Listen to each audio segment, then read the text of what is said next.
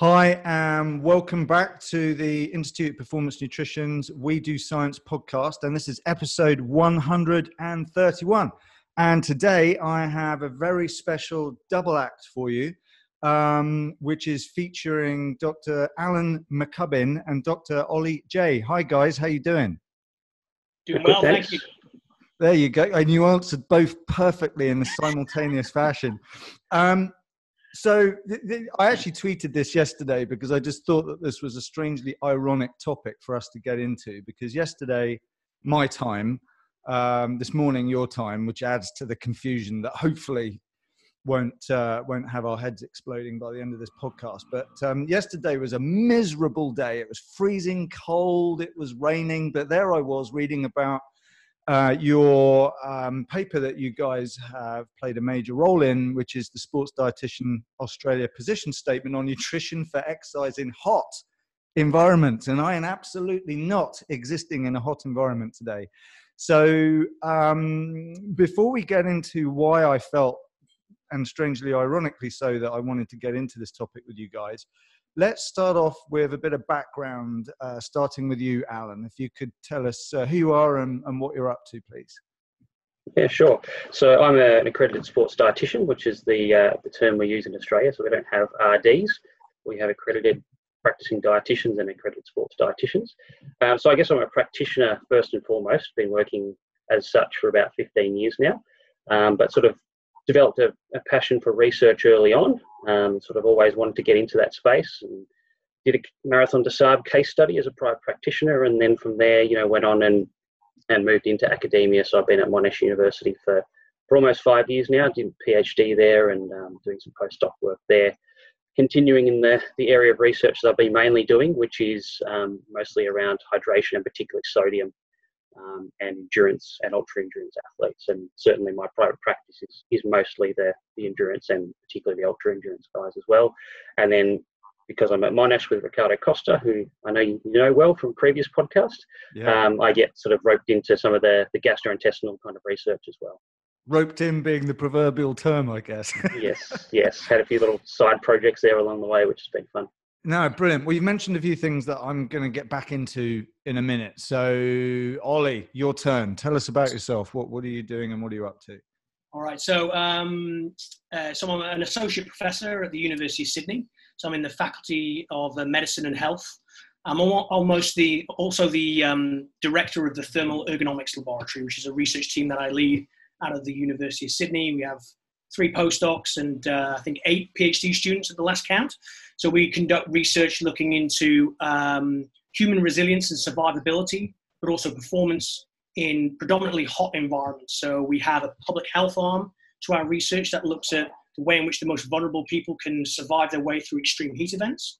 But on the flip side, we also look at the opposite end of the spectrum. So things like elite athletes, and examining how we can ensure their optimal performance, but also ensure their optimal safety when they're competing under extremely hot conditions. I'm originally from the UK, which is probably why my accent sounds this confusing. Way. Yeah. So I'm originally from North Wales, but I did my undergraduate and my PhD at Loughborough University in the UK. So, and then spent 10 years in Canada, and then I ended up in Sydney and moved here about 6 years ago. So here we are. Wow, you've been escaping this country for a long time. That's right. 17 years in counting, I think it is.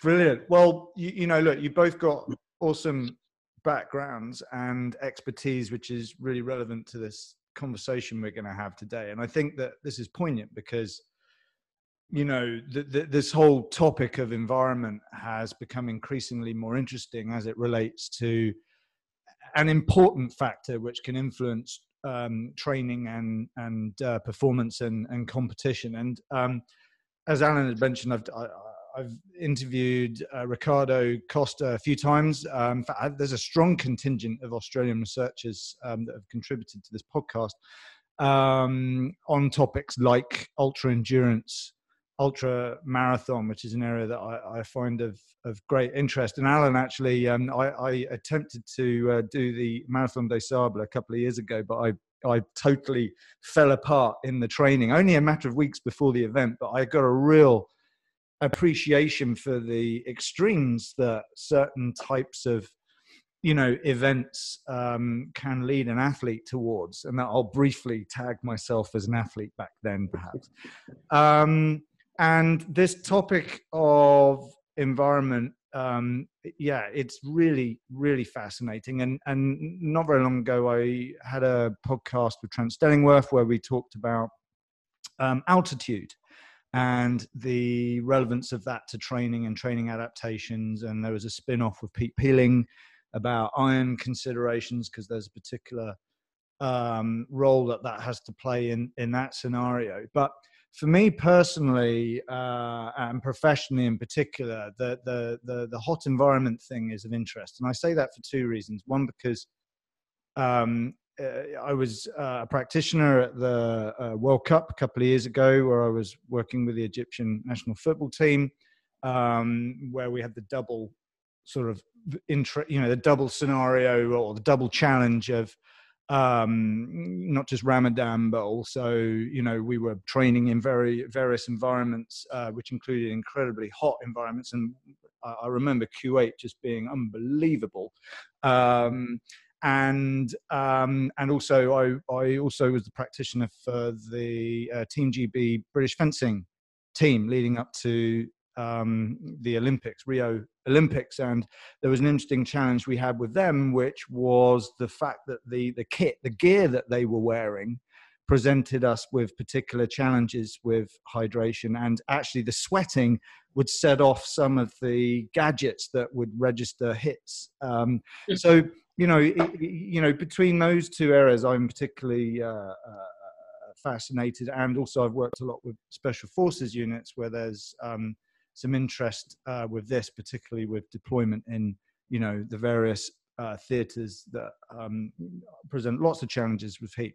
But it's also, it's not just a nutrition thing here, because that's just one side of the coin. It's sort of what's happening under the hood, under the bonnet, so to speak. And that's the physiological side of this, which, Ollie, I'm looking forward to you helping us understand the relevance of this, because, and I'm at the end of my little spiel here, where in sports science and sports nutrition, I've said this a lot recently, we take quite a reductionist approach to things.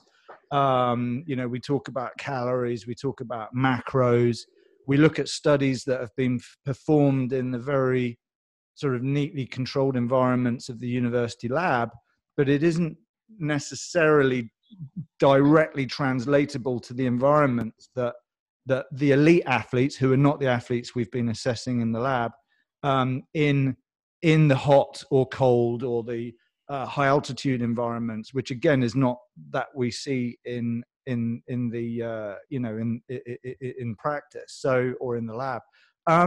So let's start off, Alan, with you giving us some background as to why this position statement came about, why it was necessary, and then we'll go from there.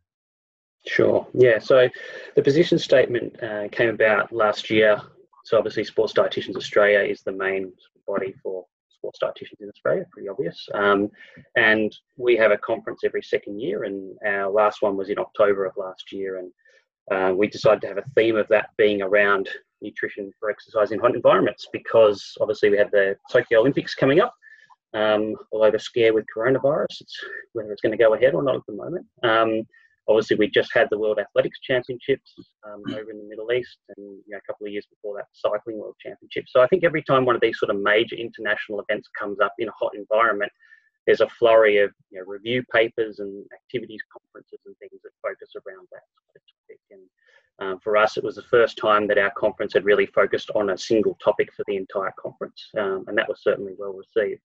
But it was in the planning for that conference, and we'd sort of lined up all our speakers. But Gary Slater over here in Australia suggested, well, why don't we put together a position paper? We've got all these people coming together around the same topic at the same time to cover it from all these different angles. And SDA had done a position statement for nutrition for the adolescent athlete back in 2014. And that was the only one to date that we'd done. And so we decided it was too good an opportunity to miss, to sort of put all of this together into one paper. And it came together really quickly. I think we briefed all the authors in about August, and we had the preprint ready in mid-October. And then it was, it was published in IJS SNEM on the 1st of January. So, everyone did an amazing job of pulling it together so quickly.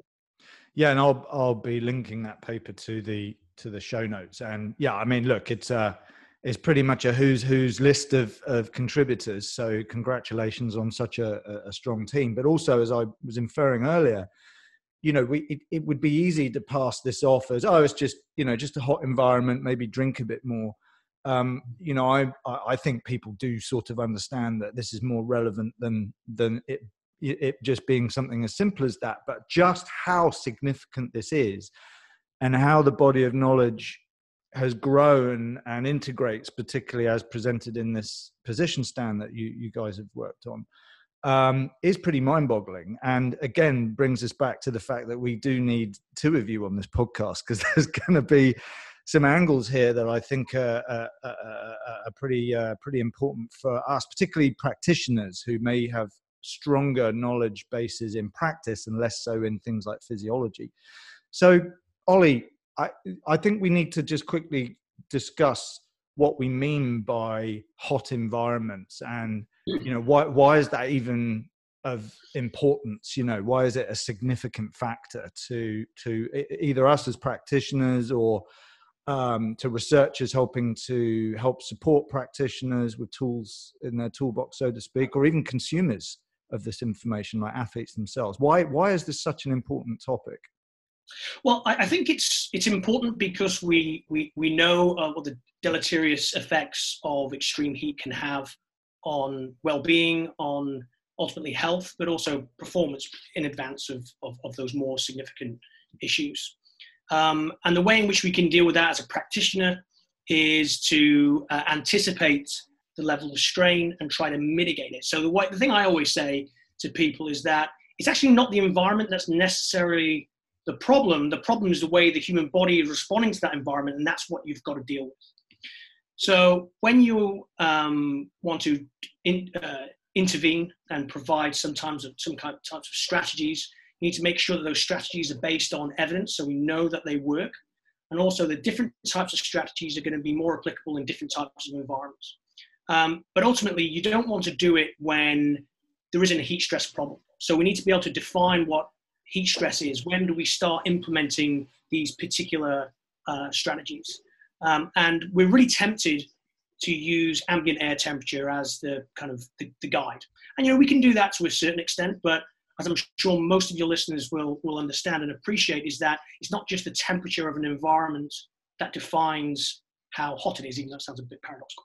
But, first of all, I think it's important to recognize that the air temperature that we see, that we measure with a thermometer, or if we see on the weather forecasts or the weather reports, that's actually measured in the shade.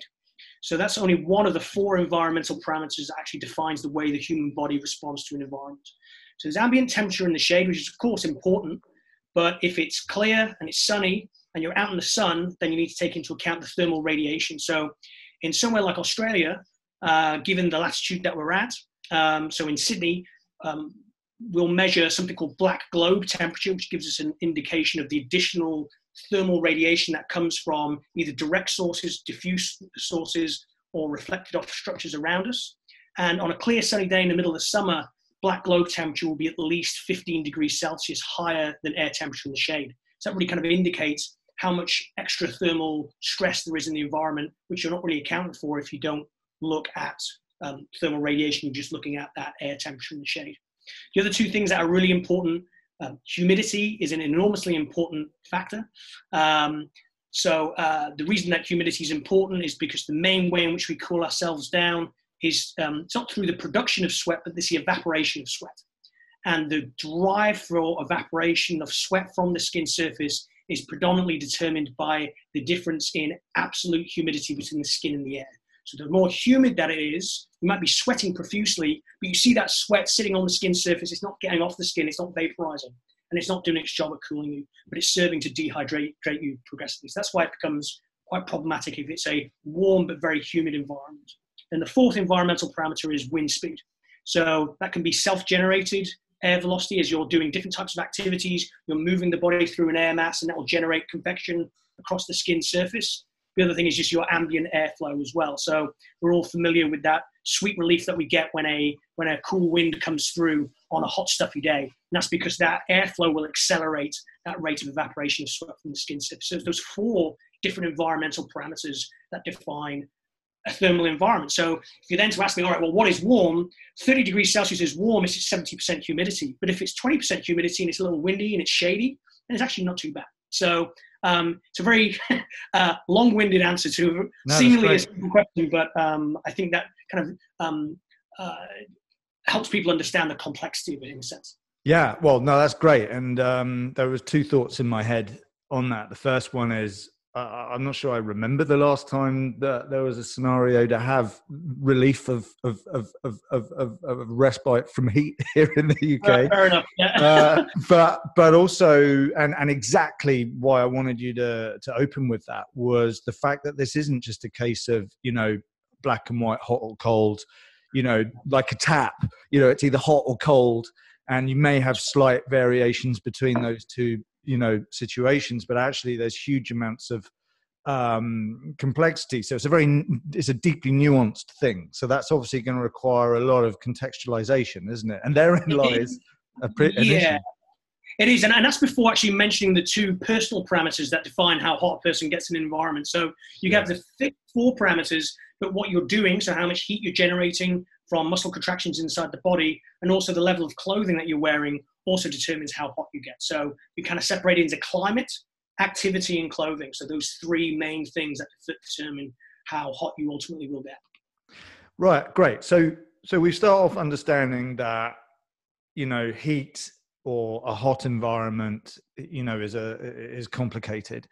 And Alan, as a practitioner, with knowledge of that science, with a deeper understanding as you are of the fact that this isn't just a simple black and white scenario, from a looking at that through the lens of the practitioner who's trying to make some decisions on this and who's trying to contextualize, what exactly is the environment this person's getting into? What sort of areas do I need to start to think about? What are the first areas then that you would need to start to go on that, Alan? Yeah, it's a good question. And I guess we have to think about this both in the context of training as well as competition, because someone might be training in a cold, a pretty cool environment for a long period of time and then suddenly travel to somewhere that's quite warm. And so then there's the whole issue around, acclimatization or acclimation to heat. And then the other aspect, of course, is particularly for the endurance and ultra endurance events, is the environment can change over time. So you can start, an ultra marathon at 6 a.m. in the morning and it's 12 degrees Celsius, and then by the middle of the day it's 40 degrees Celsius, and then it goes back to 12 degrees again by the end of the race. So this can also be a dynamic environment where you can't just say, you might, for example, want to do a fluid balance assessment and try and work out how much sweat someone's going to lose on a per hour basis. But in an event like that, it's going to be completely different in the first 5 hours to the middle 5 hours to the last 5 hours. So, even that, you can't just put a single number on it and say that's your number. And as Ollie said, you've got things like wind speed, a change in wind direction or speed comes through and that alters things. So, yeah, I mean, for those sort of things, you can try and anticipate what's happening as a practitioner and, have some strategies and some plans around that, but you have to be flexible because you're never going to know exactly what's going to happen on the day. And Mother Nature has a way of surprising us when we least expect it. So we need to have that sort of flexibility built in, I think. And I think where we go wrong sometimes is looking at sort of guidelines and saying, this is what we need to do, and having a rigid target, whether it's fluid, whether it's sodium, whether it's, whatever strategy it is, because appreciate that things are never going to work out the same on any individual day. And even things like, sweat rate changes. Even if everything is identical, there's a variation of probably about 10% from day to day. That's natural variation. Yeah, that's great because, again, in the same way that, heat or the perception of a hot environment or, all this stuff that we're going to delve further into isn't black and white. Also, you're quite right. The day itself could end up going in a very different direction, and you might have over-prepared for one scenario at the expense of the other. So I guess a big practical part of this is we need to do research, so to speak, to try and understand what the strengths and limitations are of all these approaches, and be prepared, like the Baden-Powell and all that. It's like the military would say, prior preparation prevents piss poor performance, so to speak. And there's some angles there that we might even delve into. But the Beijing Olympics was a classic example of that. Yeah. The huge amount of preparation. It was the hot Olympics. Everyone was prepared, had slushies ready, had cooling vests, all sorts of things. And I think it was the men's road race and cycling was a classic example of that. So much preparation into getting all this gear ready to pre-cool these guys, keep them cold. The day arrived and it just bucketed with rain all day. And all of a sudden, all those strategies they had were completely a waste of time. Yes, and it's but they need to be prepared. Yeah, they do need to be prepared, and it's just, I guess it's one's interpretation of prepared for what, isn't it? And I guess it's the, all eventualities is what we must bear in mind. And we will delve into this in this conversation, but previous podcasts, like with Lewis James, for example, we've talked about hydration strategies where a lot of thought goes into how we can sort of maximize hydration and, if you like, carrying capacity of fluid within the body, that sort of thing. But that also makes you heavier. And that could in itself be a problem. And you may be slowing down to take a pee and you can't afford to slow down or even stop to take a pee. So there's a lot, obviously not as significant an issue in ultra endurance events, but yeah, it's the eventualities of this. So, Ollie, I think we need to get back in and delve a bit more into the physiological effects of exertional heat stress. And right at the start of this process is, I think, a good little overview of thermoregulation as is relevant to this topic would be a nice place to start, please.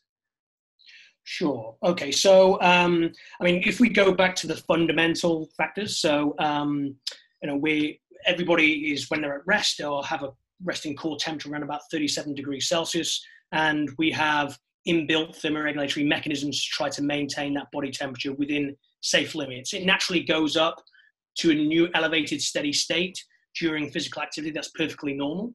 But the problem is when you can't physiologically compensate the metabolic heat production that you're generating inside the body to the extent that core temperature. You can have rises in core temperature of 1.5, 2 degrees Celsius without pretty much any ill effects whatsoever, particularly in well-trained, aerobically fit athletes.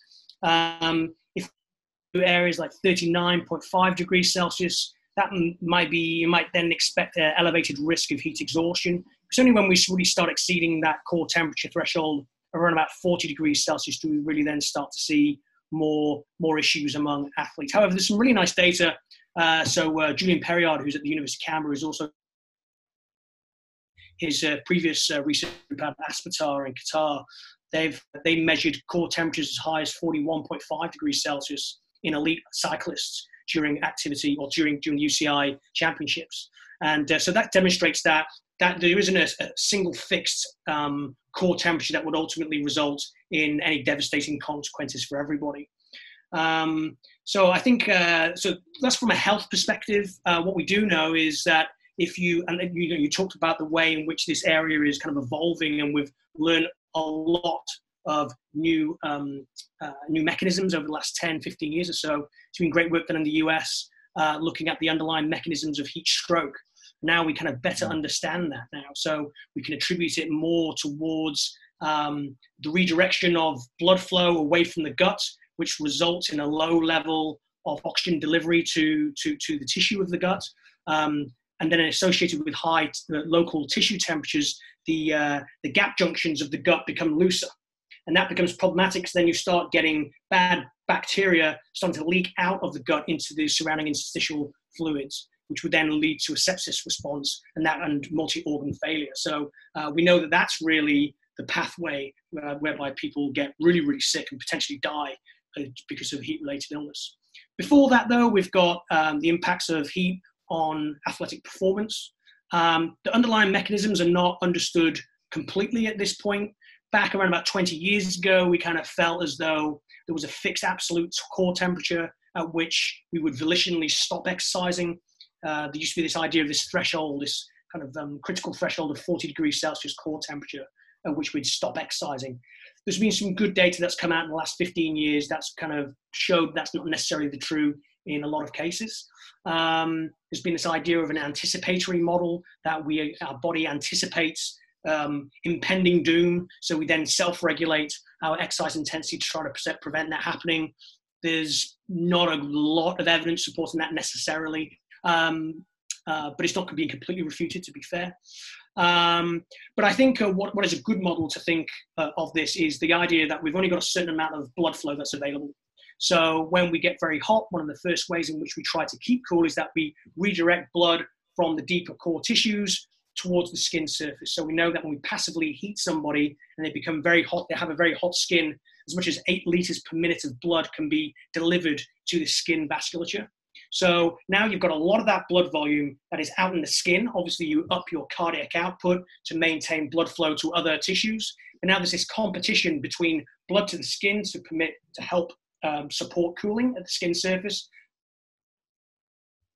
delivery via the bloodstream to the muscles as well. So there's this competition that's taking place. And that's ultimately responsible often for the reductions in exercise performance when we get very, very hot because of that competition for blood flow.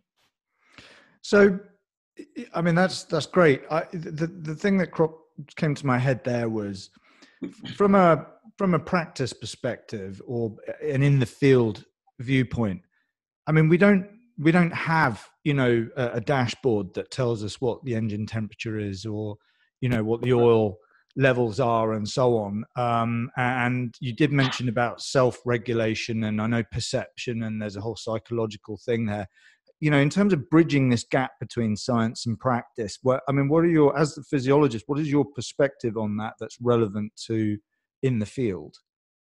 Well, I mean, I think it depends which kind of group of athletes that you're working with. So if you're working with probably non-elite athletes, I think that when there's less at stake, then those cues that you get from the sensory organs that we have in the human body are typically sufficient to encourage you to downregulate your exercise intensity to the point where you kind of avoid that critical problem.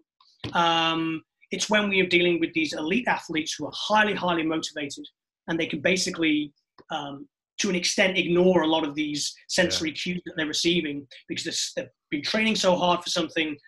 They're highly, highly motivated. There's other things going on, and that then kind of leads to situations that become very dangerous. A good example is a guy called Corey Stringer.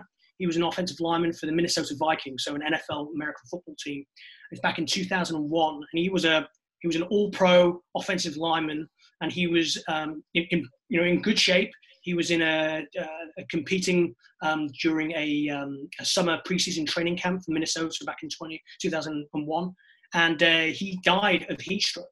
And that is kind of a scenario that you've got all of these kind of competing influences. It was quite hot. It was very humid. They're wearing quite a lot of equipment because they're wearing the helmets and the pads. The activity levels are very, very high. And plus, it's a very competitive environment. So all of these things kind of congregate to develop a situation that becomes very perilous to the elite athlete, even despite the fact that they are, very, very well trained and conditioned for these conditions. Now, you make a good point that I think we should mention, and Alan, I'll have you get into this quickly. In terms of what kinds of sports, well, if we differentiate types of sports, but also types of athletes, because those terms in themselves could do with a bit of defining. I mean, where does this have serious relevance?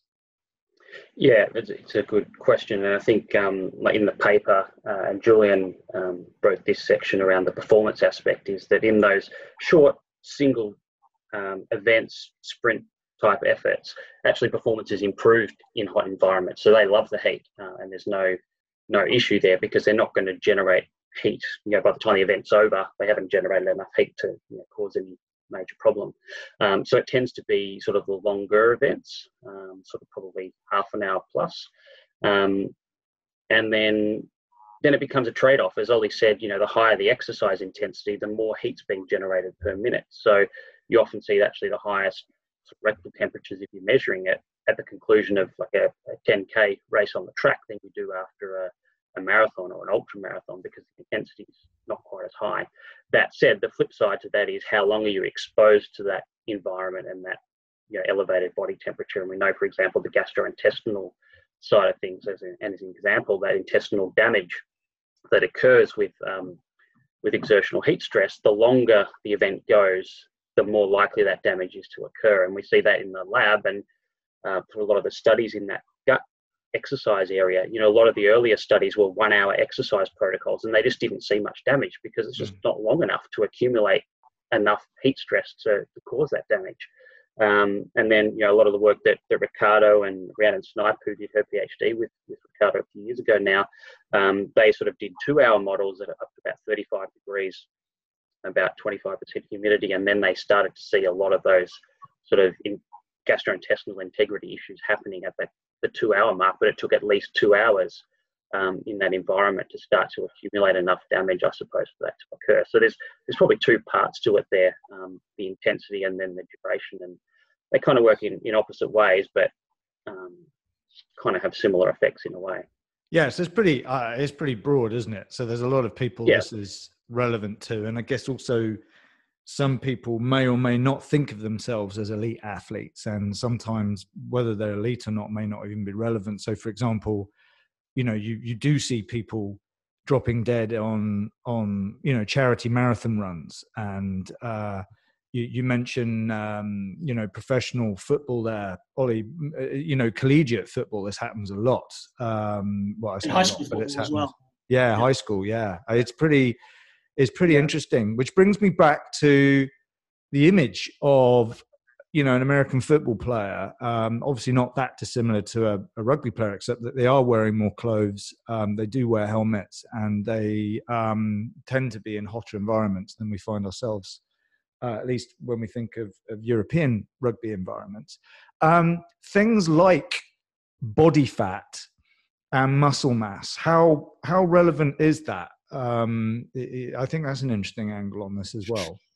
Yeah, definitely. So, we're doing quite a bit of work looking at this topic ourselves in my lab over the last 8 years or so, trying to develop a better understanding of that individual variability that we see in the core temperature and sweating response when seemingly people are doing the same thing in the same environment, wearing the same clothing. And that's ultimately what we're trying to do, is then come up with more evidence-based guidelines to protect these athletes. So the first one is to talk about is body fat. So that is really, really tempting to think that body fat per se is bad in the heat. Yeah. It's tempting to believe that it's insulator, right? Exactly, and that's what people always say. So we've done some way. So we did a really nice study, if I may say so myself. We published in the Journal of Physiology back in 2016, and what we wanted to do is isolate the independent of body fat from total and metabolic heat production. So we know then is if we see a difference in the changing core temperature of these people who have different body fat percentages but the same body mass and same metabolic heat production, we know it's due to the body fat only. So what we needed to do is recruit people that were matched for the same body mass but had drastically different body fat percentages. So, for example, the first pair of participants that we managed to recruit, they both had 95 kilograms of total body mass, but one was 38% body fat, the other person was 7% body fat. Wow. And imagine doing that, and the level of recruitment that we had to do is the most difficult study we've ever done. But we managed to do that because we wanted to try to answer this particular question. What we found is that the amount of sweat that the high adipose tissue participants produced during exercise was exactly the same as the lean participants, because the drive for evaporation was exactly the same. The changes in skin blood flow were pretty much the same as well. One thing we found is that the people with the higher adipose tissue got a little hotter, but we think that's down to their specific heat capacity. So if you take a kilogram of body fat tissue and we compare it to the amount of heat energy that you need to put into those two different types of tissues is different in order to raise it by 1 degree Celsius. You only need to put in less heat energy into the body fat tissue. So the people with the higher body fat have a lower specific heat capacity, therefore they heat up more despite the fact that they're actually storing the same amount of heat inside the body. So all this to say that it's not an issue with their ability to dissipate heat. It's an issue with their ability to manage the heat that's stored inside their body. And that's the only difference that we found between the high adipose tissue and the low adipose tissue. The other thing I should point out is that typically what we find is that people who are carrying more adipose tissue are typically heavier. And if we're competing in a sport that requires you to carry that total mass, the amount of heat that you produce when you're exercising is actually going to be higher because it's a weight-bearing exercise. If it's cycling, then it's a non-weight-bearing exercise and it's less of an issue. So body fat does matter, but only to an extent in terms of internal heat management. It doesn't interfere with your ability to direct blood to the skin surface or to sweat. Yeah. The other thing, so, and then there's a common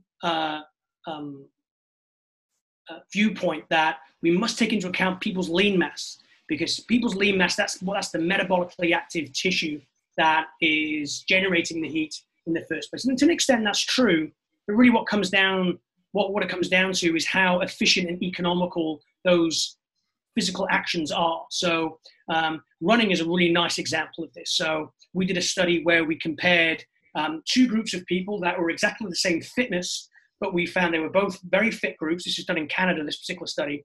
But we found a group that were high running economy, so therefore they consume less oxygen and produce less heat to run a given speed. They were cross-country runners. And then we got another group of people that were fit, but they were uneconomical runners. So they need to generate more heat in order to run the same speed. They were ice hockey players because they're very fit. They're not used to running. They're used to skating. So this is how we recruited them.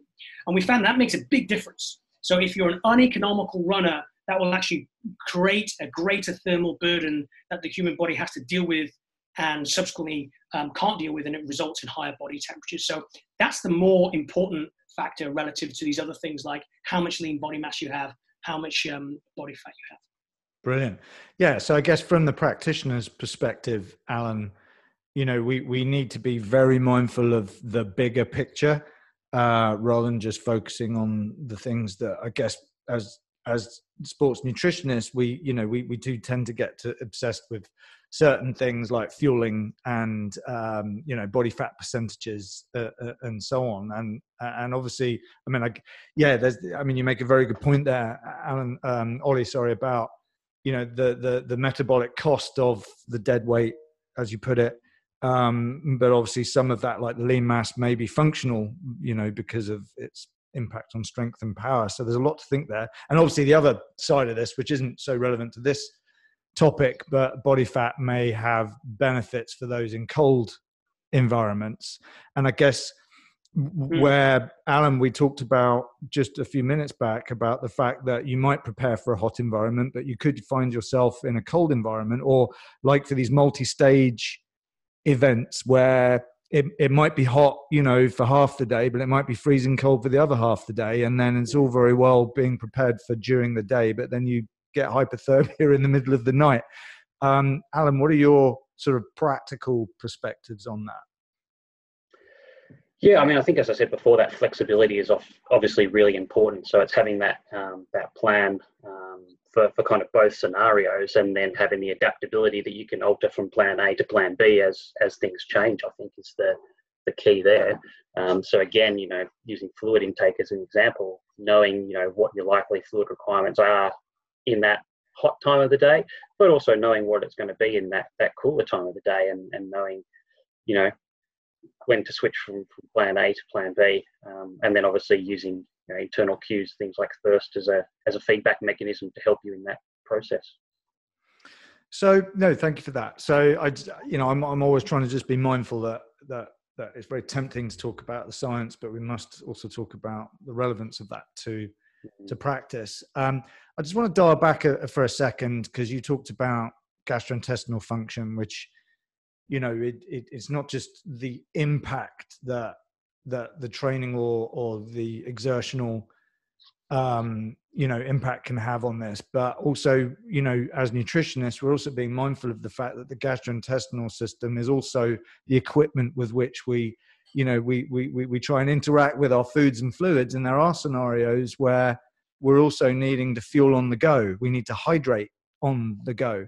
Now, I got into gastrointestinal issues with Ricardo Costa in great detail. But in the context of nutrition for hot environments, what are the things there that we need to bear in mind? Yeah, well, I mean, that whole sort of pathway that Ricardo describes in terms of exercise-induced gastrointestinal syndrome, that doesn't change in a hot environment. It's just that the heat increases a lot of those risk factors. So in terms of the two main pathways through which that issue occurs, it's blood flow to the gut, as Ollie described earlier, and it's that neuroendocrine pathway, so that stress response to exercise. And both of those are exacerbated in hot environments because you have more blood flow to the periphery in terms of that circulatory pathway and that blood flow to the gut. And then in terms of that neuroendocrine side of things, heat increases the stress response to exercise, as does, unreplaced fluid loss. So that the more your fluid, the greater the fluid deficit, the greater the stress response. And that seems to have impacts more on the function of the gastrointestinal tract. So the lack of blood flow is more around the integrity of the gut itself, and then, damage occurring to the enterocytes and so forth. Whereas the other side, which actually we now think is probably the most common cause of GI issues, is more that functional response. So it's the motility of the gut, the gastric emptying, but not just gastric emptying, how quickly things move through the intestinal tract and so forth. I mean, I think from the practical perspective, Rhiannon's PhD, as I mentioned before, really focused on that heat stress factor, particularly on GI integrity, but also a bit on function as well. And she was able to show that, just ingesting carbohydrate, it's simple and it's something that you would usually do for other reasons other than the GI tract, is enough to pretty much completely abolish the damage that occurs to the gut during exercise. So all you need to do is consume, well, in her case, it was 45 grams an hour of glucose, and all of a sudden you don't have an issue with gastrointestinal damage, because Ricardo's thoughts is that basically it allows that blood or it stimulates more blood flow back to the gut, enough to maintain the integrity of the epithelial lining there. And then in terms of that sort of stress response, maintaining adequate hydration, various cooling strategies beyond that, whether it's, pre-cooling, cooling during exercise, hyperhydration, all the sort of things we talk about in the paper, they can have an impact as well. But there are other factors for other people that have nothing to do with the heat. So we need to be mindful that, heat isn't the only thing that causes GI issues, but it certainly will exacerbate a lot of those risk factors for people. Yeah, I mean, that's a whole series of podcasts in itself, isn't it? And in fact, I have a colleague of yours I'm trying to get onto the podcast to talk about that, but, FODMAPs and so on. I think that model that Ricardo sort of first drew up in 2017, the latest version of that is in this paper. So if people want to sort of look at that model of gastrointestinal issues and the contributing factors and the pathways, it's summarized in the latest version of that model that Ricardo's done in this paper. Brilliant stuff. Good.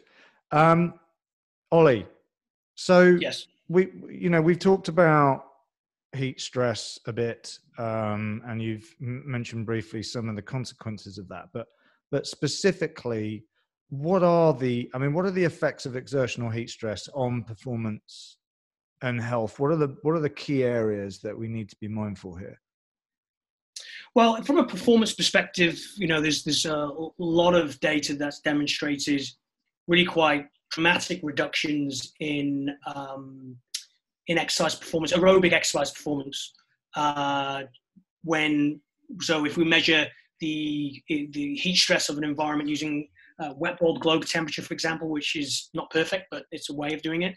And when you get into WBGT values of higher than 27, 28, you start seeing these quite dramatic reductions in aerobic exercise performance. So again, that's kind of owing to a whole host of things, but I think that cardiovascular model really does a good job of describing a lot of that variability. So ultimately, that's the main thing that athletes are worried about in the first case. They do all they can to prepare to try to mitigate those decrements in performance, and there's good evidence of a whole host of different strategies that one can use, either pre-cooling or per-cooling, so applying different cooling strategies during an event in order to mitigate the rise in core temperature and maybe try to blunt the amount of blood flow redistribution to try to enable that continuation of aerobic performance. There's a lot of good evidence that kind of supports things like isolary ingestion beforehand, but a lot of that is not necessarily cooling effect per se. I think there's, from what we can see, is that we've done some studies where we've identified that you have independent thermoreceptors in the abdominal cavity somewhere, which can regulate sweat rates. So if you hit the stomach with a big bolus of ice or an ice slushy mix, and you're stimulating those thermoreceptors, it actually shuts down your sweating to an extent. So you end up actually storing more heat inside the body in some cases. But I think there is a lot of good sports science literature that's shown that if it's self-regulated exercise, you have that cooler thermal sensation, you introduce that heat sink, then it does actually improve performance in a hot environment. But I think it's important to recognize that just because you're improving performance and you feel cooler doesn't actually mean that you are cooler. And in some cases, you could actually argue that by making somebody feel cooler when they're not cooler, you actually place them potentially at a greater risk of heat-related illness on account of the fact they'll upregulate their exercise intensity and increase their rates of metabolic heat production. Whether that's to a dangerous level or not, that's yet to be seen. But I think it's important just to recognize from a practical perspective that just because somebody feels cooler doesn't actually mean that they are physiologically cooler. That's sometimes difficult for people to get their heads around. Yeah, well, it is, but I understand the challenge. So I can go into that in a little bit more detail if you like to explain why that is physiologically. Absolutely. Well, just so I don't forget to say what I was going to say, but I'll let you handle this the way that you want, because this, it's important to me. Well, not just for my own selfish reasons of understanding this more and more, because I do work a lot with people doing this, but also practitioners generally. They need to understand this stuff in order to be able to help, or more importantly, not try and do stuff sometimes, because it's one of those things that you maybe shouldn't do. But the monitoring of this is something that I thought was interesting, and the advent of technology and the ability to swallow capsules that stay in the body for a while or whatever. Anyway, I'll hand it back to you. I just didn't want to forget about that part. Yeah, no, that's good. Yeah, so the reason the way in which we sense an environment are typically with free nerve endings that reside from a thermal perspective, that reside predominantly in our skin. So these are kind of peripheral thermoreceptors that reside in the skin, and there you have some that are sensitive to cold and some that are sensitive to heat. So if you are stimulating those thermoreceptors, you can then perceive a hot or cold environment.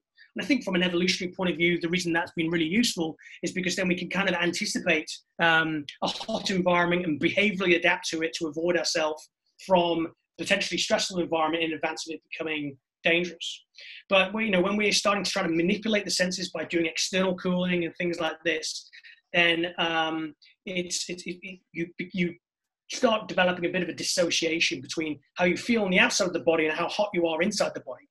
And make no mistake, when it comes to what matters when you're approaching heat exhaustion and heat-related, heat stroke, for example, then your tissue temperatures inside the body are the thing that matters the most. So I think that's kind of, it's just important to keep that in mind.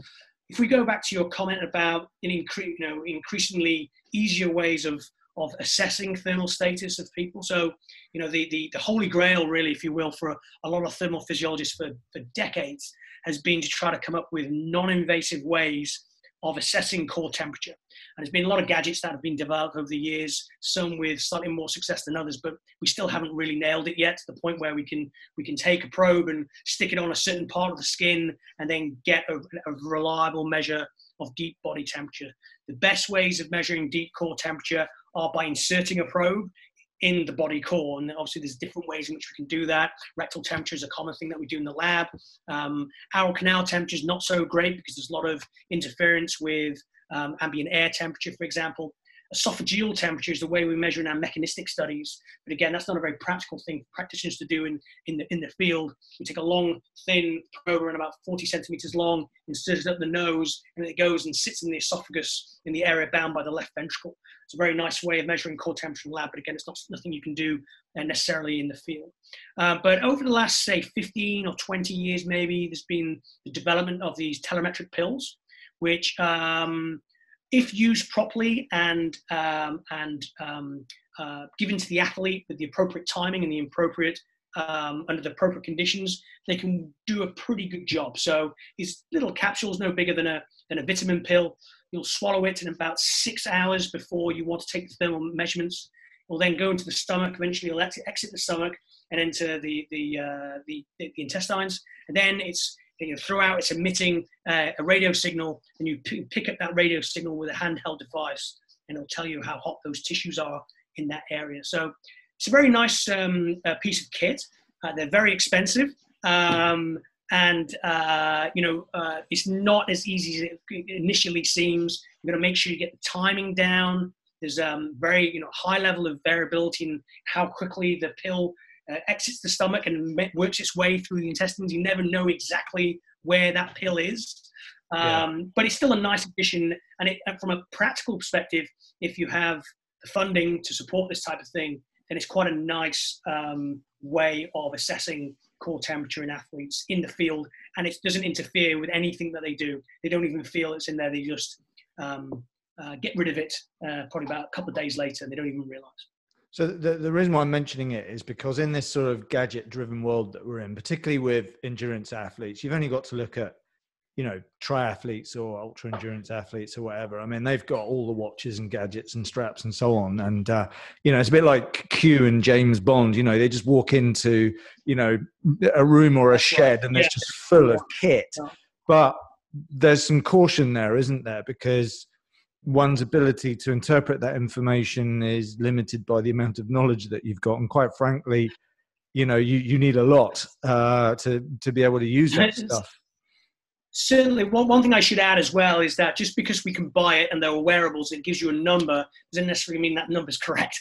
So, and I think that's really, really important, just, for maybe necessarily the elite athletes who have access to more resources.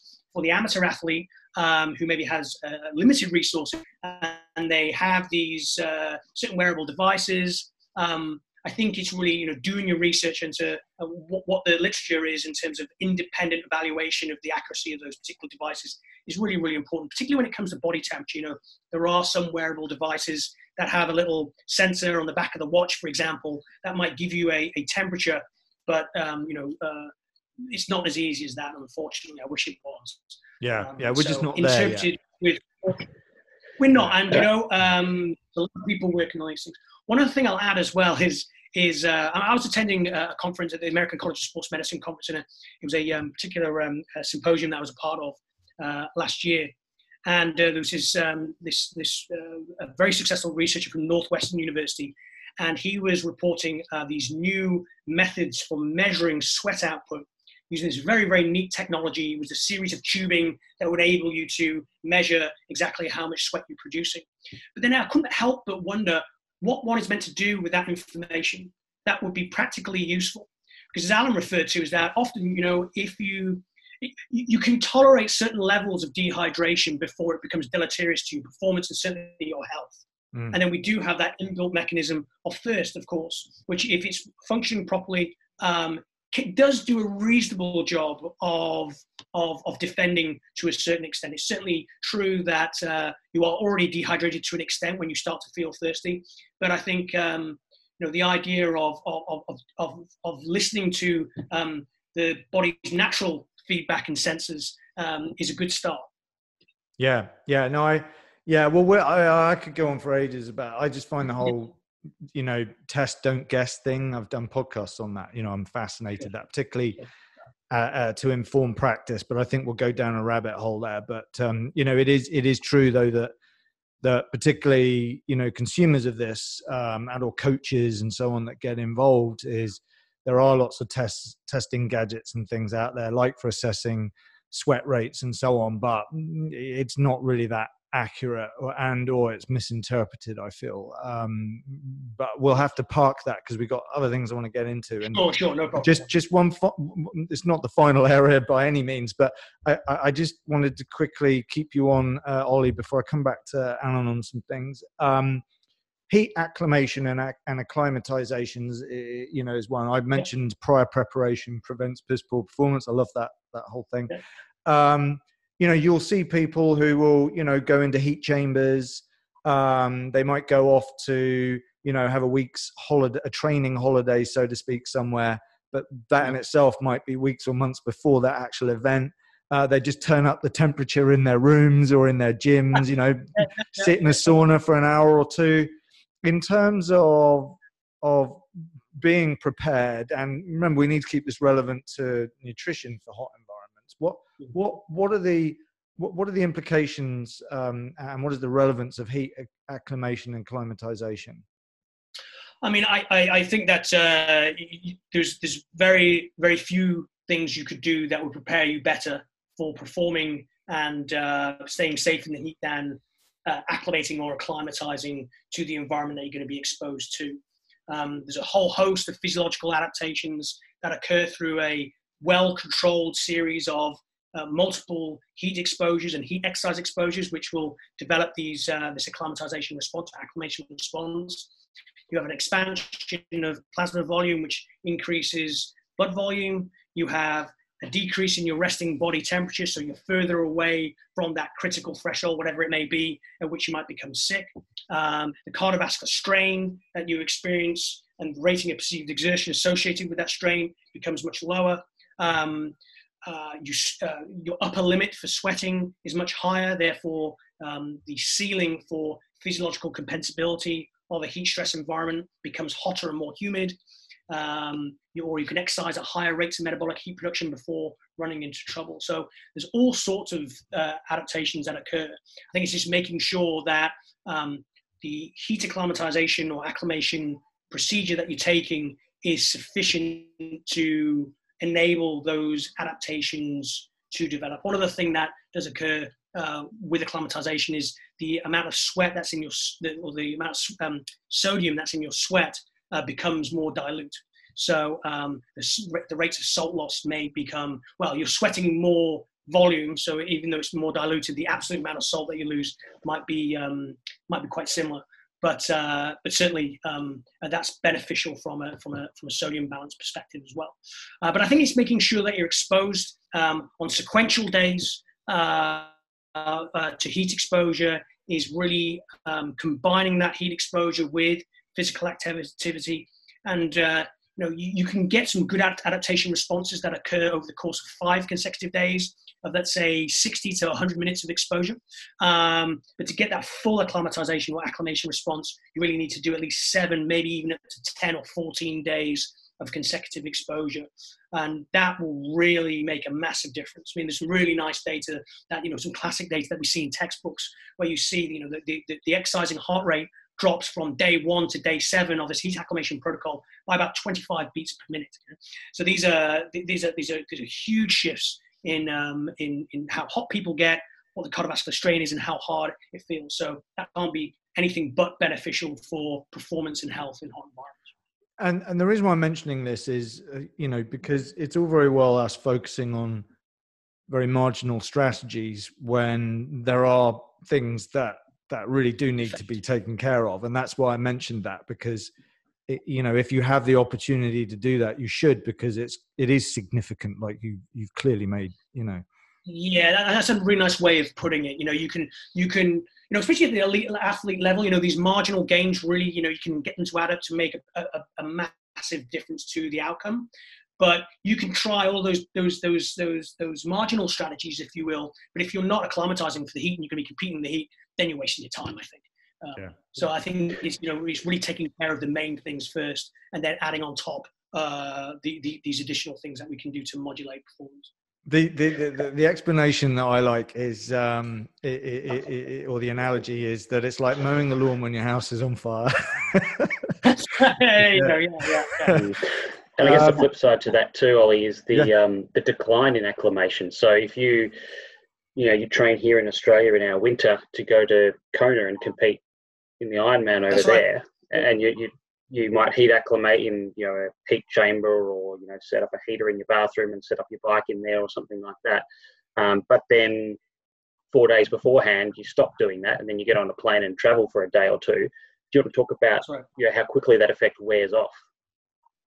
Yeah, so I mean that would probably be an entirely different podcast, I think. But that's a good point, Alan. So we know that that heat acclimation response, it takes about at least as long as it took to develop to disappear.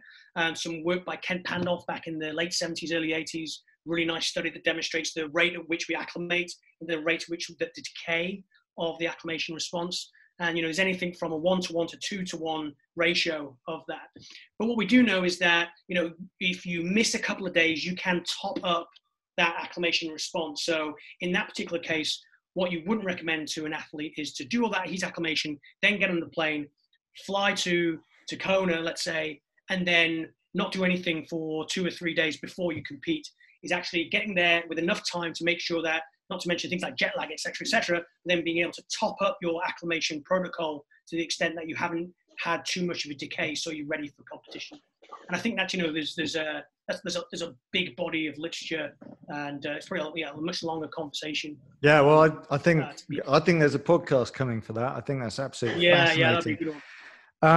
Right, let's get back on this particular path of nutrition and hot environments then, Alan. So, the usual thing that crops up when we start talking about this or thinking about this is an athlete starts to become aware one way or the other of heat being having a negative impact on them. So, they might remove a few items of clothing, but the primary response is to have a drink, consume some fluid.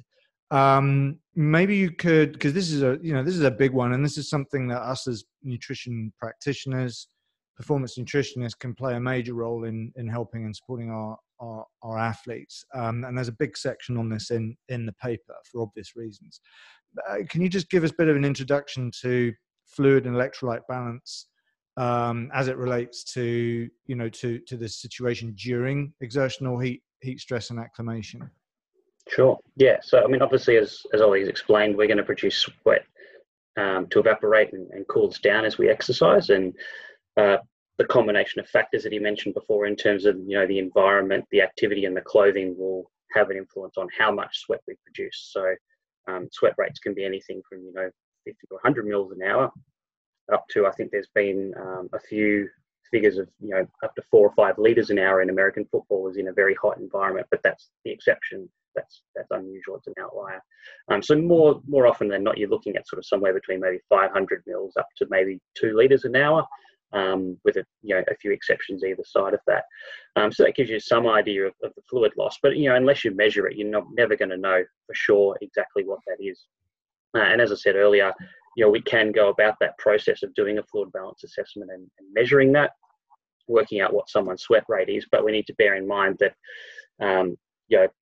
you could do that twice under identical conditions and you won't get the same results. So we do need to know that it's more a rough guide or a range or a ballpark figure, if you like, rather than being a set number. So you can't really say, my number is 650 mils an hour in, half Ironman race pace or, marathon race pace or whatever it is. It doesn't quite work that way. So that's the fluid side of things. And then on the electrolyte side of things, we can obviously take sweat samples and we can measure the sodium concentration of those. And if we know the amount of fluid, and then we have the concentration, we can work back and work out, how much sodium in terms of how many milligrams or millimoles is in that fluid.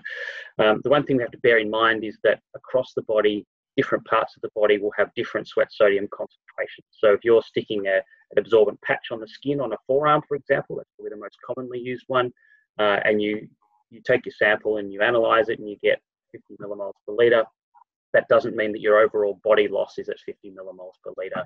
And there's been some work, mainly from the Gatorade Sports Science Institute, going back about 10 years now, to develop some regression equations to estimate the whole body sweat sodium concentration from some of these individual sites.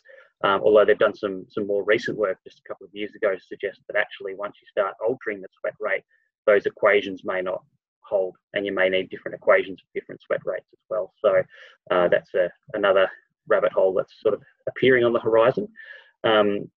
So yeah, I think you can have your fluid loss, you can have your electrolyte concentration, and then work out your electrolyte loss. And I think in the past, most people have sort of used that and tried to do some form of planning about, how much fluid do I need, how much sodium do I need during my event or training or whatever it is. And I think the place where it's been kind of misused a little bit in the past is, again, having that fixed number. My number is 600 mils of an hour of fluid and, 500 milligrams of sodium per hour. But we know it's far more dynamic than that. And it's never going to be that fixed number. As I said, it's more of a range. And then the other thing is, okay, well, I know I'm losing 700 mils an hour of fluid. How much do I actually need to drink? Do I need to drink the full 700? Do I need half of that, 3/4 of that, 20% of that? And that's still an area I think is still hotly debated in the literature. And I know you had the podcast with Lewis James talking about this from the performance point of view. And I think on the performance point of view, even then, he's done that great work around blinding the hydration status with nasogastric tubes and that sort of thing. And there's, I think, 3 papers that have used that kind of methodology now. But when you look at them, and we talk about this in the paper, they're all used pretty short, high-intensity exercise models. They're sort of, 2-hour preload, but then only a 15-minute all-out performance. So, probably 90%, 95% of VO2 max. Is that relevant? Is that level of fluid deficit going to affect performance in the same way in someone doing a half Ironman or a pro cycling event or an Ironman or an ultra marathon? Maybe not. The exercise intensity is a lot lower. You need less oxygen delivery. Your rate of heat production is lower. So I think there's still a lot more water to go under that bridge before we can make conclusions about that. And I think we need to be careful extrapolating some of that data where the outcome was a 15-minute all-out effort and extrapolating that to 10-hour all-out efforts or whatever it is. Water under the bridge or sweat off the back. Yeah, absolutely. Just to quickly stay on that briefly, because this is one of those areas where it's very tempting to just, again, keep this a black and white. This is what the science says, this is what the paper says, without, like you say, the dynamic environments, how dynamic it is from an individual perspective, but also during the course of the event itself, which is considerably longer, obviously, than the research has looked at thus far. But from a practitioner perspective, you're still trying to test and assess these things, aren't you? Yes. So firstly, if I present you with a chicken or the egg sort of question, what seems to be more relevant, the amount of fluid or fluid loss versus the electrolyte loss or status? I mean, if you had to choose one being more relevant than the other, what do you think that would be? I would probably go with the fluid. I think we know more about the fluid, and there's more, there's a greater body of evidence around that. And, the reason I sort of chose to go down the sodium path is because there is a big lack of evidence in that area. The electrolytes, I guess, are going to have some impact on the hydration status in that, particularly sodium has a role in influencing where fluid moves in the body, whether it's in the intracellular space or the extracellular space. And then through, altering the osmolality in the blood, that will then have an impact on how the kidneys work at excreting fluid as well. So we can retain more fluid if there's more sodium in the blood, and encouraging that to happen. So I think, ultimately, there's a good paper from Lindsay Baker from GSSI 2008 off the top of my head, where they had 4 different levels of fluid intake or hydration status. And then within those 4, there were 3 different levels of sodium concentration in the drink they were giving. So it was 0, 18 millimole per litre and 30 millimole per litre. And you look at the heart rate responses and the rectal temperature responses in that, and they very much follow the pattern of the fluid intake, and the sodium intake had a pretty small, if any, influence on those 2 parameters, which suggests to me that probably the fluid is far more important. And if we talk about things like hyponatremia, then absolutely the fluid is going to be the more influential factor there. I think as time goes on, though, again, more the ultra endurance events, the sodium is going to become increasingly important, because the cumulative deficit of that sodium will get greater and greater as time goes on, obviously. The same obviously with fluid, but if you're replacing that with water and no sodium at all, theoretically what should happen at least is that you adjust your plasma volume to try and maintain the osmolality in the blood. So you're then going to shift more water into the intracellular space or excrete excess fluid. So theoretically, again, what should happen is that your ability to maintain plasma volume will get worse and worse over time. So by having that sodium there, you can help maintain that plasma volume as much as possible over the long term. And there's been some debate about whether we have, or we do have internally stored sodium, particularly in the skin and a little bit in muscle as well. And most of that work's happened in more the clinical space. But what has been sort of hypothesized but never really tested in an athletic context, whether we actually release those sodium salts to compensate for that during exercise. Can we do that in an acute setting like exercise? We're doing a 5-hour running study at the moment in a hot environment at Monash, and it is one of the things that we want to have a look at with that is giving people sodium or not. Can we see any evidence that sodium is actually being released to compensate for the lack of sodium in the placebo group? But hopefully we'll have that finished towards the end of this year. And I mean, this could be a podcast in itself. Well, it was with Lewis James, but you rightly said that there was a certain context there which might have been up to, say, a marathon, but not necessarily in hot environments, certainly not for ultra endurance. And, I think, again, in my own practice, particularly in field settings like at the World Cup, for example, where, it's really hard to assess an individual's hydration status because, as you say in the paper, there is no single marker that's considered definitive. So how do you do that on the fly? And yes, again, I think it might even be the same paper, but certainly a GSSI publication that, there's that triangulation of urine osmolality, body weight, and thirst. And of course, there's other, there's the before and after, weight.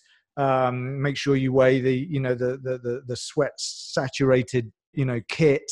But what about, they might have drunk something but spat it out. They might have, thrown the bottle on it's really hard to measure and equate this. But without getting overly complicated and without turning this into a marathon of a podcast, just quickly, because that is important. What are your thoughts on baselining that in the field in particular? Yeah, so I mean, I guess there's two. I sort of think of this as two aspects of hydration assessment. One is, what is your hydration status at a given point in time? So the here and now. And then the second part is, how is that changing over time? So the model you described just then with, the weight, the urine color, and the thirst is more that fixed point. And that's probably valid under resting conditions and where things are not dynamically changing, like heat acclimation, for example, because you're going to get big changes in, for example, plasma volume as an adaptive response to heat acclimation, and then for you reduce your urine output, it becomes more concentrated, and people go, oh my God, I'm dehydrated. Well, actually, you're becoming more hydrated. So yeah, under resting conditions that are nothing out of the ordinary, that model is probably a good practical one for assessing, am I hydrated at this point in time? And then for looking at the changes in hydration status over time, we're looking at, obviously body weight change compensated for, food and fluid intake, and or maybe not fluid intake if you're just wanting to look at the overall balance. And also, urine and fecal output, if that's relevant to what the person's doing. And in the ultra stuff, even having to go further than that and calculating for, glycogen loss and oxidation of substrate and things like that may maybe play a role as well. But for most people, that's not such an issue. And I guess what you're measuring when you're looking at change in body mass is really the change in total body water. But it doesn't tell you about, where that water is in which compartments, whether it's extracellular, whether it's intracellular, and really there's no way of doing that short of, taking a blood sample, and obviously you're not going to do that out in the field, and you're not even going to measure body mass, halfway through a race, you're not going to stop and weigh yourself. So really none of these strategies are going to be things that you can adjust your fluid intake strategy on the fly with any of those strategies. So really the only feedback that you're really going to have from that perspective is thirst as a mechanism to give us at least some feedback about what's happening in the body. Yeah, there's so much here. We could go on for ages, I'm sure. I need to move forwards on this a bit because I think that I'm going to have to do another podcast. I keep coming up with podcasts here. That's the way this goes. In terms of strategies for fluid and electrolyte intake, now this is complicated because we could be very reductionist about this and just talk about the water aspect for hydration, electrolytes and so on. But fluid is not just for that. It is also for fueling purposes potentially, and we have to be mindful of that. But for want of understanding this, we do need to separate this out a little bit. Maybe if you could walk us now into, the sort of the strategic side of this, the what and the why. Good place to go now. Yeah, and I think there's the scientific part of this, and then there's the logistical and the practical part of this, and both of those kind of have to come together when you're doing this sort of planning. So I think the first thing is to have at least some idea of what your expected fluid losses are going to be. As we said, it's not going to be perfect, but it gives us a ballpark to start off with. And then, and Greg Cox talked about this at the conference, and it's in the paper, we talk about fluid availability and opportunities to drink. So, you can say drink to thirst, that's your strategy, and that might be appropriate. In some cases it's not. But if you take off without enough fluid and you're between checkpoints, say in a trail running event or something like that, and you run out of fluid and then you're thirsty, well, drink to thirst isn't going to help you if you haven't got any fluid to drink. So having some sort of strategy around fluid availability is key here, to know this is how much fluid I think I might need. I need to make sure I have access to that amount of fluid. And in some events, you've got access to almost unlimited fluid. In some events, you really have to plan for that quite carefully. And then the second part is opportunities to drink. So if you're, for example, a Olympic cross-country mountain biker, you can't just take your hands off the handlebars to grab a drink when you're riding over rocks and logs and things like that. So opportunities to drink may be limited in that kind of environment. Or if you're in a pro cyclic event and there's big crosswinds and it's all lined out in the gutter, you're hanging on for dear life at the back of that line of riders. You're not just going to reach down for a drink. So opportunities can be different. And, in a marathon, where are the aid stations placed? Things like that. So these are the sort of things from the logistical point of view you need to consider, even if you know, quote unquote, what your number is in terms of how much fluid you need. It's then, how am I going to make sure I have access to that if I need it? Absolutely. Yeah. And look, we,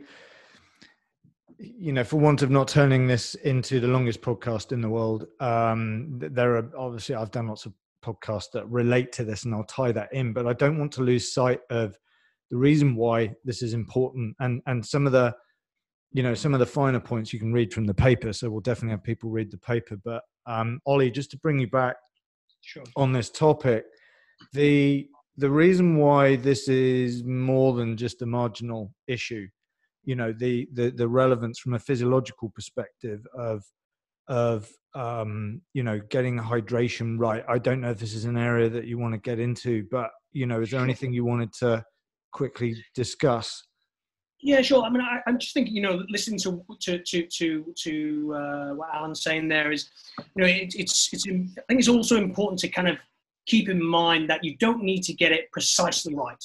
So it's not as though we observe decrements in human health or performance once you lose 1% of your total body mass dehydration.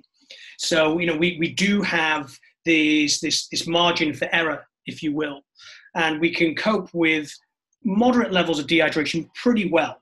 Also depends how that dehydration occurs, whether it's intracellular dehydration, which would occur, for example, from sweating, or more extracellular dehydration, which is from urine losses, or if you've got the runs or something like that. So, and then the impact of those different types of dehydration as well is different from a thermoregulatory point of view. So we know that the main mechanism whereby we affect sweating through dehydration is when we see differences in osmolality. So when we lose body water through sweating, that will change osmolality to the extent that osmoreceptors then independently influence our capacity to sweat. On the other hand, if it's more of an extracellular dehydration situation, then that really has quite profound influences on our cardiovascular system. So our ability to then, you've got a smaller blood volume, so you've got less blood to go around when you're doing this redistribution, which could have performance issues, but it could also have thermoregulatory issues as well. So I think it's it's important for different reasons depending on the mechanism of dehydration. But we do know that certainly from the levels of dehydration that we see from sweating is that we can tolerate at least 1 or 2% reductions in total body mass, which is, not a trivial amount. If you're 70 kilos, that's just 1.4 kilograms of total body mass that you can lose through dehydration without replacing it. You can kind of tolerate that without seeing these really bad reductions in performance. And certainly from a thermoregulatory point of view, you need to be pre-dehydrated to the extent that it becomes a really, really problematic.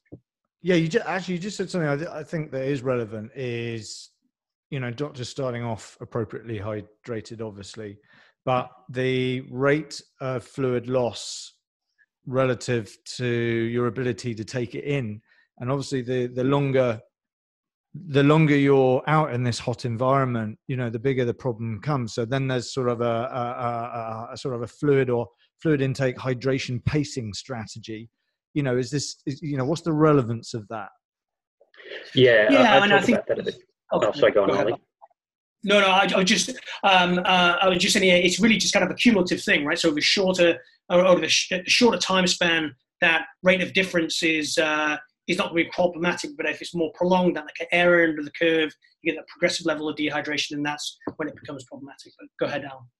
Yeah, I was just going to say pretty much the same thing. I talked about this at the conference with a little graph. If you replace, let's say, 50% of your fluid loss as an example, after 2 hours, that'll be a certain percentage of body mass loss. But after 10 hours, that'll be a much greater percentage body mass loss. And whether thirst kicks in and then, you start off drinking 50% of your losses, but then over time it goes up to 60, 70, 80, 90% of your losses.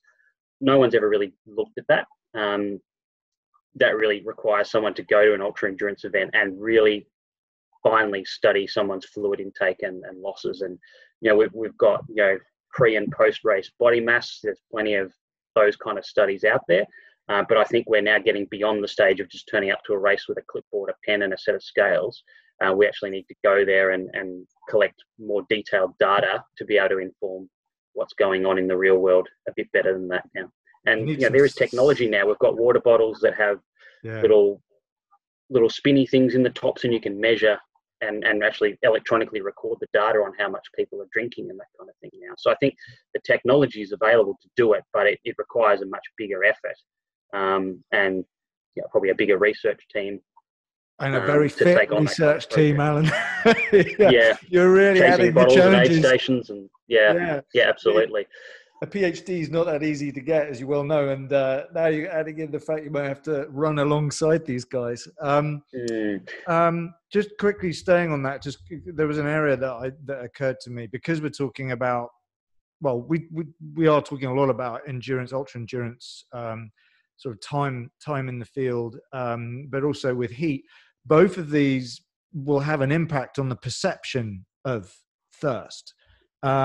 Which is a strategy that's used by lots of people. Is there anything there that's worth bearing in mind? We talk about in the paper when doing a fluid balance assessment, it's a really good idea to not just capture body mass and that change and how much someone drinks, but also their perception of thirst and also their gastrointestinal tolerance to fluids. Because when you then have that fluid balance data and you might say, someone lost 900 mils an hour, whatever it was, but they only replaced 400 mils an hour, and you go, they're not drinking enough. But you don't know why. You have no idea why they're not drinking enough. And if you have that additional data, you might go, because they don't have the gut tolerance for that volume of fluid that they need to drink. So we need to work on the gut tolerance. That's the problem. Or you might look at it and go, their gut tolerance is not a problem, but they just didn't feel thirsty. So maybe for them, that thirst mechanism is not appropriately matching that situation. So by having that additional data, you can get a bit of a sense of those kinds of things. Is that what you meant, Lauren? Yeah. No, I did. Yeah, these are just, I think we need to think outside the box a bit on this. And there's so much to consider. We talked earlier about the bigger picture. I mean, this is a huge picture that needs consideration. And I'm also thinking about in terms of sort of strategies that involves nutritional strategies, to influence adaptations to those that are training and preparing for these kinds of events that might occur in hot environments. They're also looking at strategies to influence fueling, not just hydration. And, you're going to combine them, but also one might affect the other. What are your thoughts about that in this context? Yeah, no, it's definitely an important one, and particularly, I guess, in the context of carbohydrate intake, because if you plan, for example, to get the majority of your carbohydrate from the fluids that you're drinking, and you have a strategy to get X number of grams per hour or whatever it is of carbohydrate, you're assuming that you're going to get that amount of fluid in.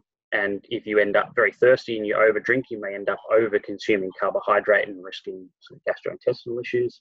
Or if it tends to be a much cooler day and you're not thirsty, then you end up getting less carbohydrate than what you planned. So I think there needs to be a bit of a strategy there in terms of ensuring that whatever your fluid intake strategy is, and however that might be flexible up and down on the day, doesn't impede, as you said, your carbohydrate intake strategy and how that is fueling your exercise as well. And that may or may not involve then having more, sort of gels and solid foods and stuff as your carbohydrate source. Or it might be, as a lot of practitioners I think already do, is to say, okay, I'm going to have a base amount of fluid, which I know is less than what I'm going to need.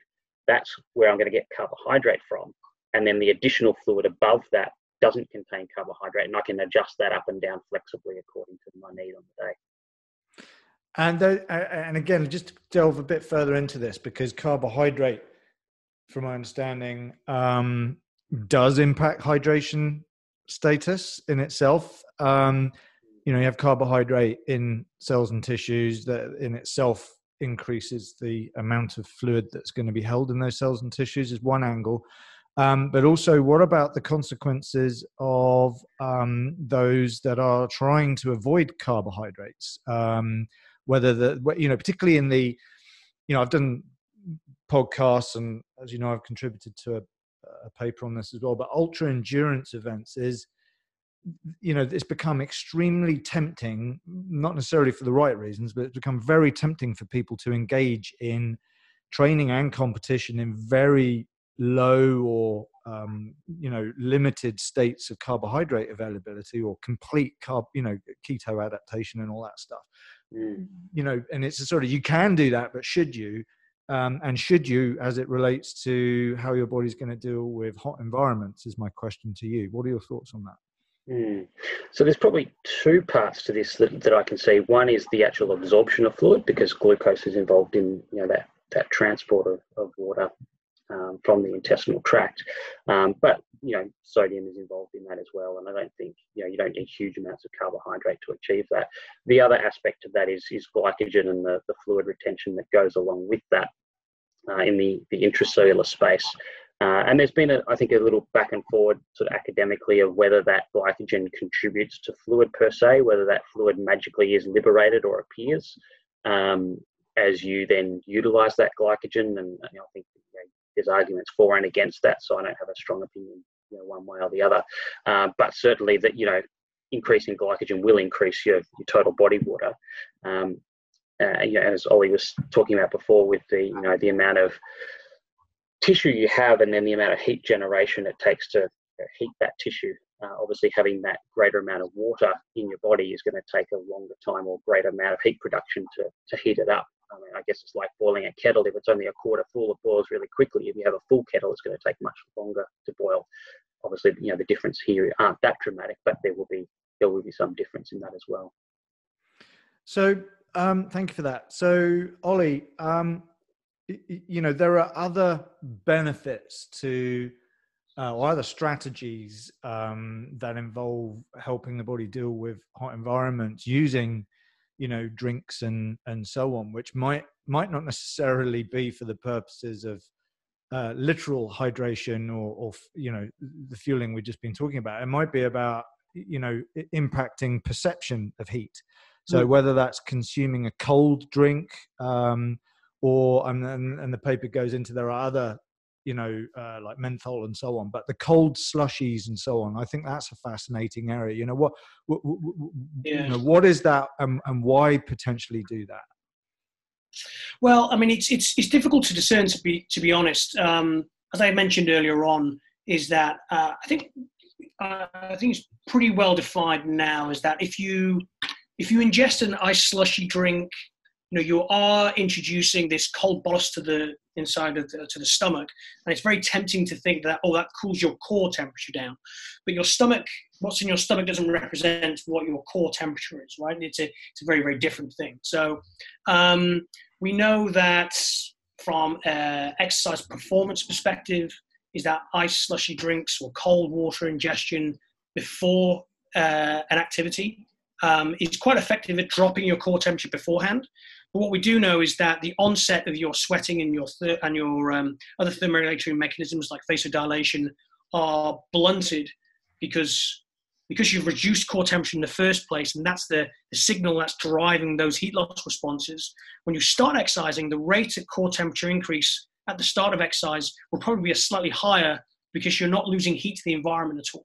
So you're keeping that sweating shut off for a little longer time. So eventually that it becomes a diminishing effect. So by the time you get into exercise, you might have that benefit of slightly lower core temperature in the first place, but this rate of core temperature increase generally tends to be slightly steeper. So by the time you get into more prolonged levels of exercise, that effect of that ice slushy drink from the perspective of how hot you are actually disappears. We did a review that was published in Sports Medicine back in 2018, and we did an assessment of all the studies that looked at ice slushy ingestion or cold water ingestion during exercise, and also as a pre-cooling strategy, where everything else is fixed, so metabolic heat production is the same, et cetera, et cetera. What we found is that these types of strategies don't actually seem to generally keep you cooler during exercise. But from a performance perspective, there's good evidence that it does improve performance. So what that tells you is that you're managing to manipulate some kind of sensory input or evaluation of your thermal state without actually altering the real thermal state of the body. Now, another way of doing that is with the application of things like menthol.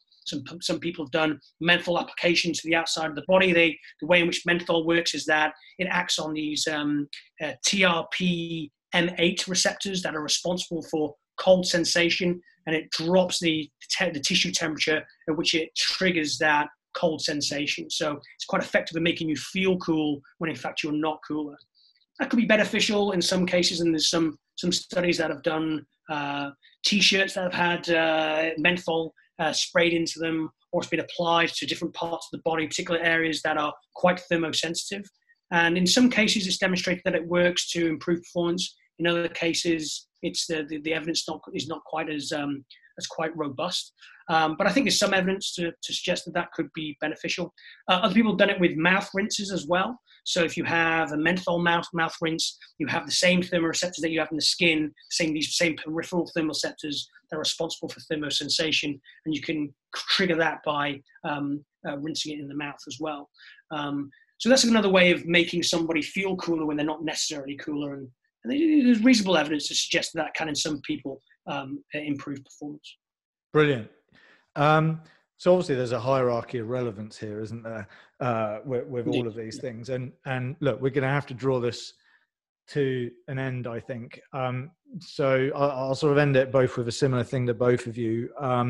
But Alan, let's just bring this to you. Since we're talking about nutrition and hot environments, what are the